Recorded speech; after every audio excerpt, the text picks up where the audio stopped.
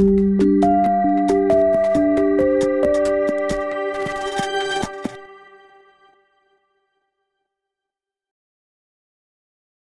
Carl. Welcome.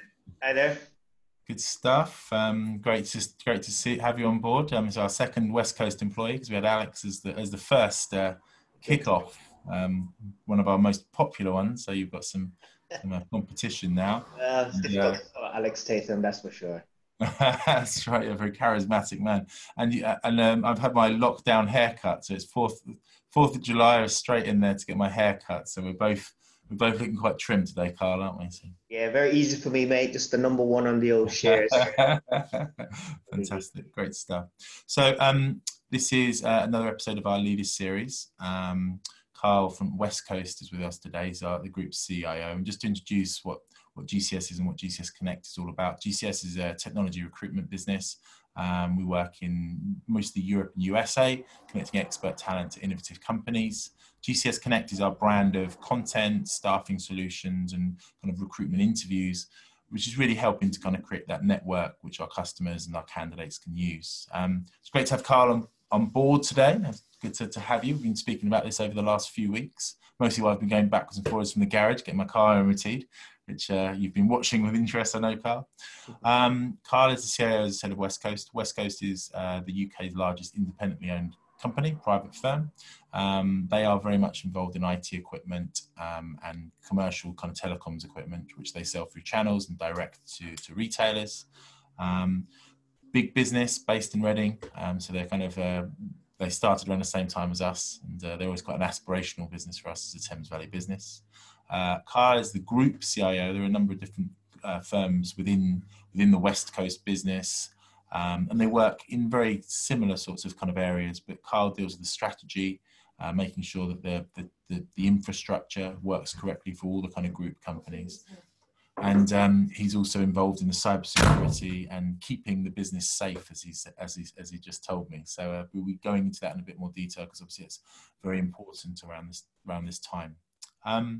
Carl, obviously that's my kind of introduction to yourself. I'm sure you can kind of do better yourself. So tell us a bit about yourself. Tell us what kind of your background and Sure. How you come to be here. Sure. Carl Harris, Group CIO for West Coast. I'm responsible for all things keeping the business operational from an IT perspective.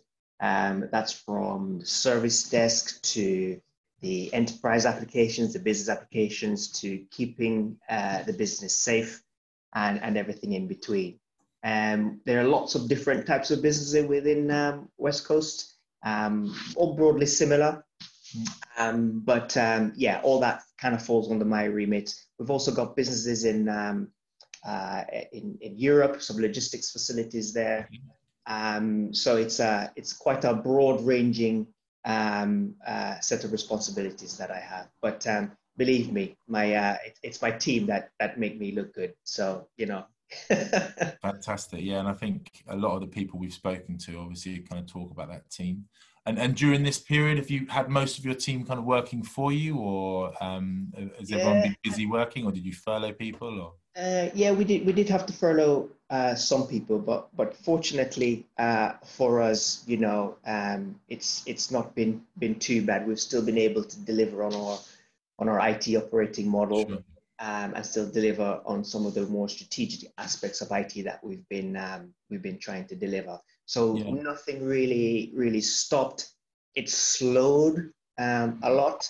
Like most businesses, you're trying to assess what the whole impact of COVID meant before sort of plowing ahead with what you were doing. So I would say we slowed down, but we didn't stop. Just being very prudent, just being very sensible.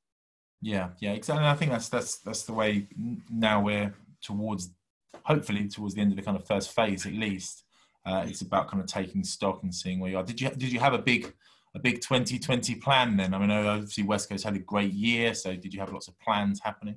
Yeah, we did. I mean, one of the biggest things we had planned was a refresh of our data center strategy.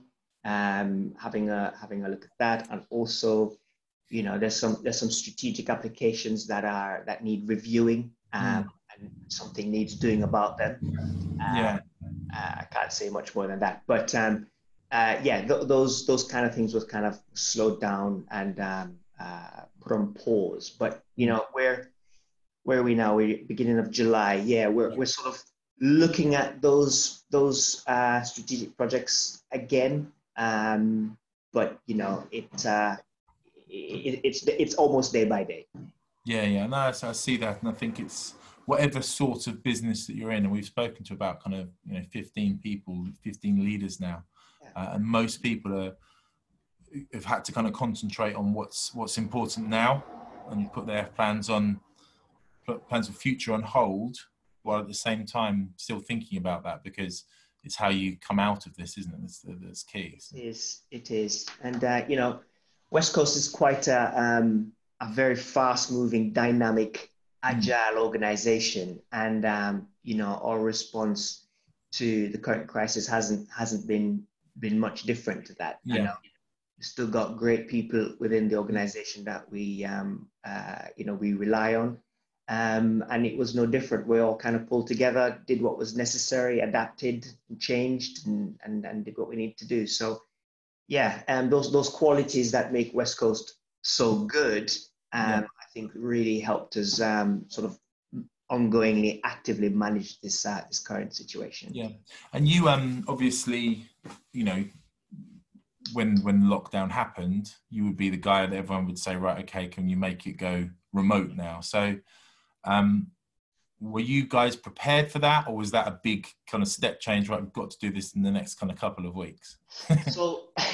So interestingly enough, you know, when I took the job about 4 years ago, and I sort of made sure all my pillars were in good working order. One of them was keeping the business safe, and keeping the business safe means preparing for such an eventuality. All right. Okay. And you know, we spent a lot of time and effort making those systems and processes robust, so that if we lost an office or a logistics facility or a network connectivity in a European location, we would be robust enough to carry on. But like everybody else, you know, who expects the perfect storm of the entire country, you know, in fact, the entire world being locked down simultaneously at the same time. It's the ultimate DR nightmare scenario. Yeah, for sure. But you know, IT teams have done pretty well, though. I mean, I as a user talking to other users, I think the IT teams have come through pretty well, Carl. You know? Yeah, I think so. And that's because, you know, the slow adoption, well, the adoption of Teams and Office 365 and those sort of collaboration technologies have really sort of helped IT teams being really robust and agile. But, you know, we saw it coming. And I think the only thing different we did was we allocated a few more CPU and memory to our remote worker platforms. That was it. But we were able to, you know, just carry on working. Everybody was at home. It was business as usual for us. There wasn't it's really interesting, isn't it, that, you know, this huge change has been driven very quickly and very kind of seamlessly, really. And probably if I'd said to you start of 2020, okay, Carl, everyone's going to be working in West Coast from home, you'd be like, no, it's never going to happen. But now that's kind of how it is, isn't it? So yeah, I mean, as I said, you know, everything was there, all the planning, all the investment. You know, I take DR and keeping the business safe very seriously. You know, as I said, we just needed to beef up our platforms, but everybody knew how to log in from home. You know, we did some remedial work on the sort of instructions how to do it, but it was brilliant. That's good. We were quite happy to hear. And as you kind of lead supply chains and logistics, obviously, and you're almost like the core player, the hub in all of that. Yeah. If you mess it up, it messes up the whole supply chain, doesn't it? Really. So and then that messes up your kind of customer base. And as Alex explained to us, you kind of work quite low. Like margins are important. So it's important not to get it wrong, isn't it? It is. And you know, we were quite lucky. You know, we kept the warehouse open. You know, we we had some serious volume go through our logistics facilities during COVID, because we were a key business. So we had to remain open, and the demand for at work work at home equipment just went absolutely through the roof. The first couple of weeks it was laptops, then it was monitors, then it was all the peripherals, and then printers. And at least you guys have got that. Well, You've got that in your warehouses, Carl. I tell you what, unlike some businesses that had to, go out to market and try and find this stuff, we were quite fortunate that we were able to sort of just put our hands on this kit straight away. So that's what I always say whenever we need to hire a developer or a support person for our own business. I'm like, well, at least that's something we can do. We know where to find those people for ourselves. Exactly. I wanted to talk a little bit about yourself, and as I said, you've got 20 years industry experience within logistics, and delivery of product. You've been the CIO for 4 years, but I think you talked to me a little bit about how you've obviously moved through areas like marketing, et cetera, and come from a business studies background. So do you want to just take me through a little bit about how you come to be here and, your journey towards being a CIO? Well, I think it's about, as I've built my career over the years, it's all about delivery, doing what you say you can do to the right people who expect you to do it. And if you do that, you've got a good chance of progressing. I joined West Coast as head of the PMO. So West Coast at the time didn't really have a mature project delivery function. And they tapped me on the shoulder and said, "Carl, can you come and be a project manager?" And I said no. What you need is a project office, and I'll set it up for you, and I'll bring that along in terms of its maturity and getting that up to be the right function. And then my boss at the time, he went somewhere else within West Coast. Yeah. And again, I think because I had a reputation of delivery and knowing what I'm talking about. I essentially said, right, I can do that. Give me a chance, give me a shot at that. And then we guess, okay, no problem. And so here I am, 4 years into the job, board member. So yeah, it's good. Yes, well, that's great. And so therefore, for people kind of looking at yourself who maybe haven't come through the strict kind of IT background, would you say part of it was being in the right place at the right time and asking the right questions at the right time? A lot of that, yeah. But I actually think I've always served as the bridge, I think, between the business and the sort of technical aspects of IT. Okay. Yeah. So when I talk to people within West Coast, I don't talk too deep at a technical level. Yeah. I try and translate what we do, and that's actually quite difficult to do. So within senior leadership meetings, trying to translate the vast program of works that IT have going into how it helps the business and why you need to invest some more in a particular area that we're doing is probably the most difficult. It's probably the most difficult aspect of the job. Yeah. And I think I don't always get that right, but I'm getting better. Yeah, that's right. It's about creating, I think someone's called it kind of burning platform, isn't it? Like we need to do this in order to help the business go forward, as opposed to it's going to cost this amount of money. Shall we spend this amount of money, isn't it? It's making IT into an investment, isn't it? Right. And I don't think you need an IT background necessarily to be able to do that. You gotta be good with people, connect with people, deliver what you say you're going to deliver. I've said it before, but it is a bit of a cliche, but I really couldn't do what I do without my team. They are amazing. I think they've got the best. I think we've got the best team. Everybody will say this, but I think we've got one of the best teams in the business. What we do with what we have amazes me. It really does. No, that's really good. Yeah, I mean, what do you think then therefore makes up a good team? Because you said most people say it, some people have said it, not all people have said it. So obviously you've made a key point of that as a leader. Yeah. What do you think therefore makes up a good team and a team you can be proud of? Well, I think it's about getting the right mix of technical capability and fit for the organization. Sure. And I think I'm broadly good at that. Yeah. This is not West Coast is a great place to work, but it's not for everyone. And so you've got to have a little bit of an entrepreneurial spirit about you, an energy about you, and that a resilience about you. And it's not for everyone. So I think finding the right person that fits your organization, and this is where companies like yourself come in, because you've been working with West Coast for such a long time. You know how we are as a culture. Yeah, that's right. Yeah, we do. You're able to help us find those kinds of people, but and trust.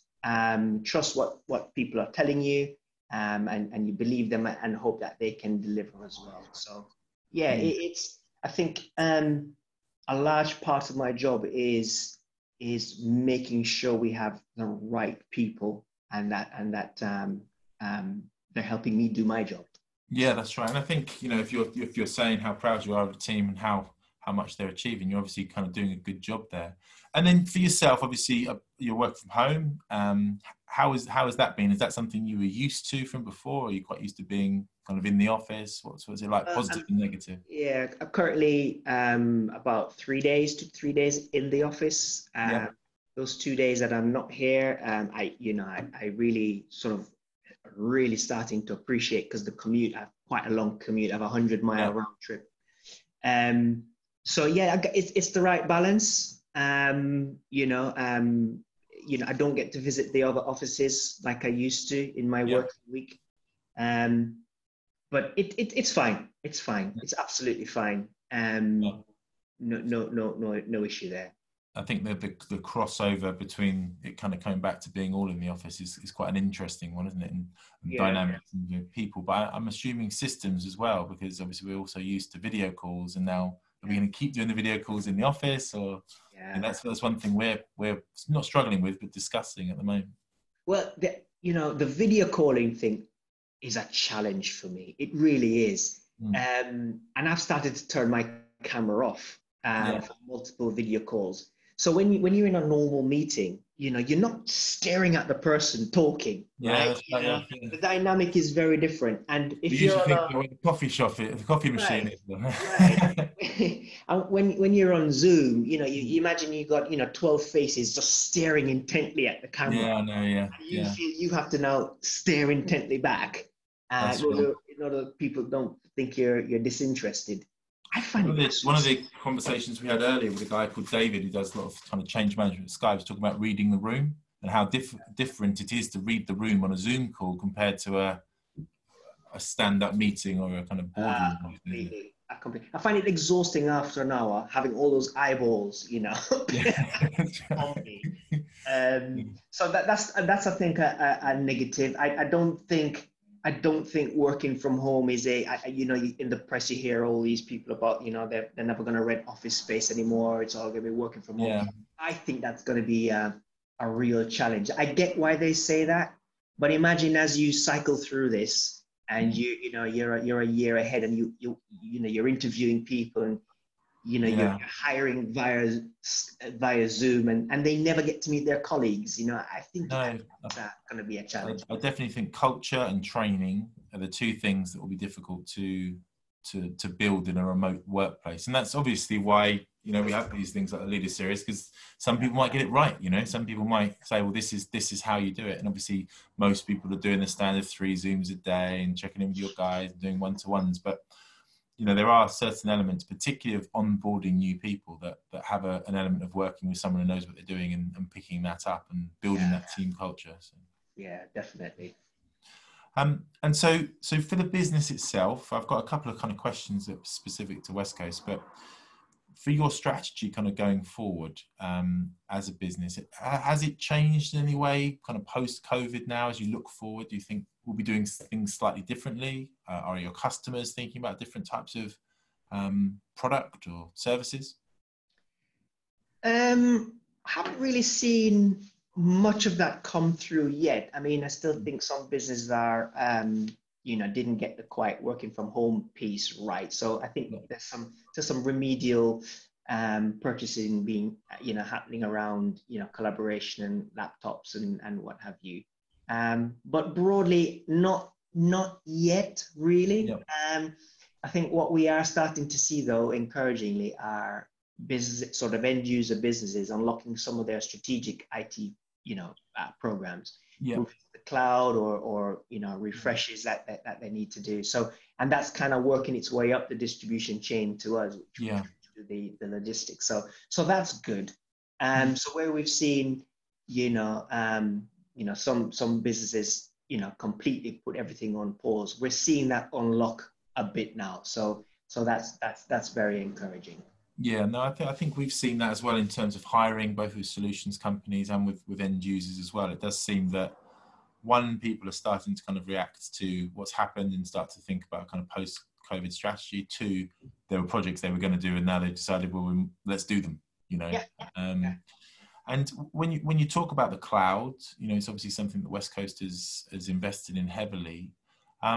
What are the key kind of technologies that you're seeing kind of coming out of that? We know the main brand names, but what do you see end users using primarily?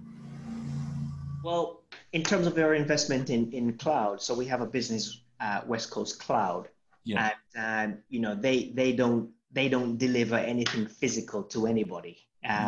So that has the usual suspects from Office 365 to backup to everything that a business might need that they may not want a physical infrastructure for. And that business is doing really, really well. A huge wave of businesses jumping on the whole collaboration piece, migrating Office 365. Just the acceleration has just been phenomenal. So I think right now, because of COVID, the COVID impact is more around the collaboration technologies. I mean, they sell a whole range of other things from like backup as a service through their Databarracks partner. And that's something we are moving towards as well. But right now, it's all about collaboration. It's all about. Do you see Office just talks about kind of PCs, printers, that sort of stuff. Do you see the industry continuing to kind of move away from that now? Is that something you're seeing kind of dropping off towards more kind of away from what? Sorry. For instance, printers is obviously a kind of key part of the West Coast business, and that's something that if you think about less office, space or less paper being used, I guess you see that people moving away from that quite a lot. Well, I don't know. People have been saying the death of the paperless office for a long time, and that printers won't be needed. But we're seeing some amazing technology with large format printing, for events and sports grounds and things like that. And some of these printers are the size of a room, and they will print just some amazing detailed imagery that you can plaster everywhere. And also a huge increase in the number of printers for home use because people are at home. And I can tell you now, printer cartridges are rarer than hen's teeth right now. You can't get them. As soon as we've sold so many printer cartridges since lockdown. It's just been phenomenal. So the death of the printer, the printed page, and printers, I can't see that happening for a very long time. And I guess as a leader, that's the sort of thing you have to prepare for, isn't it? You know, all this talk about new technologies and innovative things that are going to go, but in the end, you need to keep working with your customer base, don't you? You can't just switch off and say we're not going to do this anymore. No, you can't. You're always led by the customer, aren't you? You're always led by demand. you're always, trying to, see what innovations your vendors are coming to market with. And remember, that's our job to, educate the end users to what's coming and try and find the fit. But yeah, we're always led by the end customer, what they're looking for, and all the, innovations that are coming down from our vendors. So yeah. So two subjects I wanted to kind of pick up on you just from what we've spoken about. The first, obviously, is the kind of cyber security side, and you've talked a lot about keeping the business safe. Yeah. Do you think, as a leader, that's something that you've become more aware of, or you said you had this risk plan when you first came in terms of disaster recovery, or do you think it's something that's become more of an importance in the last few years? Well, there was no formal cybersecurity operation in West Coast, and when I took over the role, I thought, right, what are the things I can get fired for? That's literally how I approached the job. Yep. And one of them was, a hack or a breach or some malware or whatever. So I think the team at the time did their best. But I really wanted to formalize that area and make it a discipline within our business. And now we have three dedicated cybersecurity professionals, and they work with the infrastructure team, and they work with the software team, the applications team, and also with the business. They're responsible for our compliance as well. So they are very busy, and interestingly enough, our customers are now really switched on to the whole cybersecurity. So we do a lot of tenders, and there's a huge section in there that is around cybersecurity and data and data protection and all that kind of stuff. And where it was a tick box exercise, for these customers a few years ago, they are taking it really seriously, and we're able to sort of, have our cybersecurity team, not only keep the internal business safe, but also protect the business from itself in terms of saying, over committing to perhaps what a technology or a way of working that we don't have. It is interesting. I think with GDPR as well, that's kind of, it's a different element, but obviously it's all about kind of protecting that data and what you have kind of internally. Is that something comes within your remit as well, GDPR? Yeah. So that whole cybersecurity function, information security is all compliance, ISO, and at the actual, are we patched? Do we have the correct insight as to what's going on our network? And it is a difficult gig. It really is.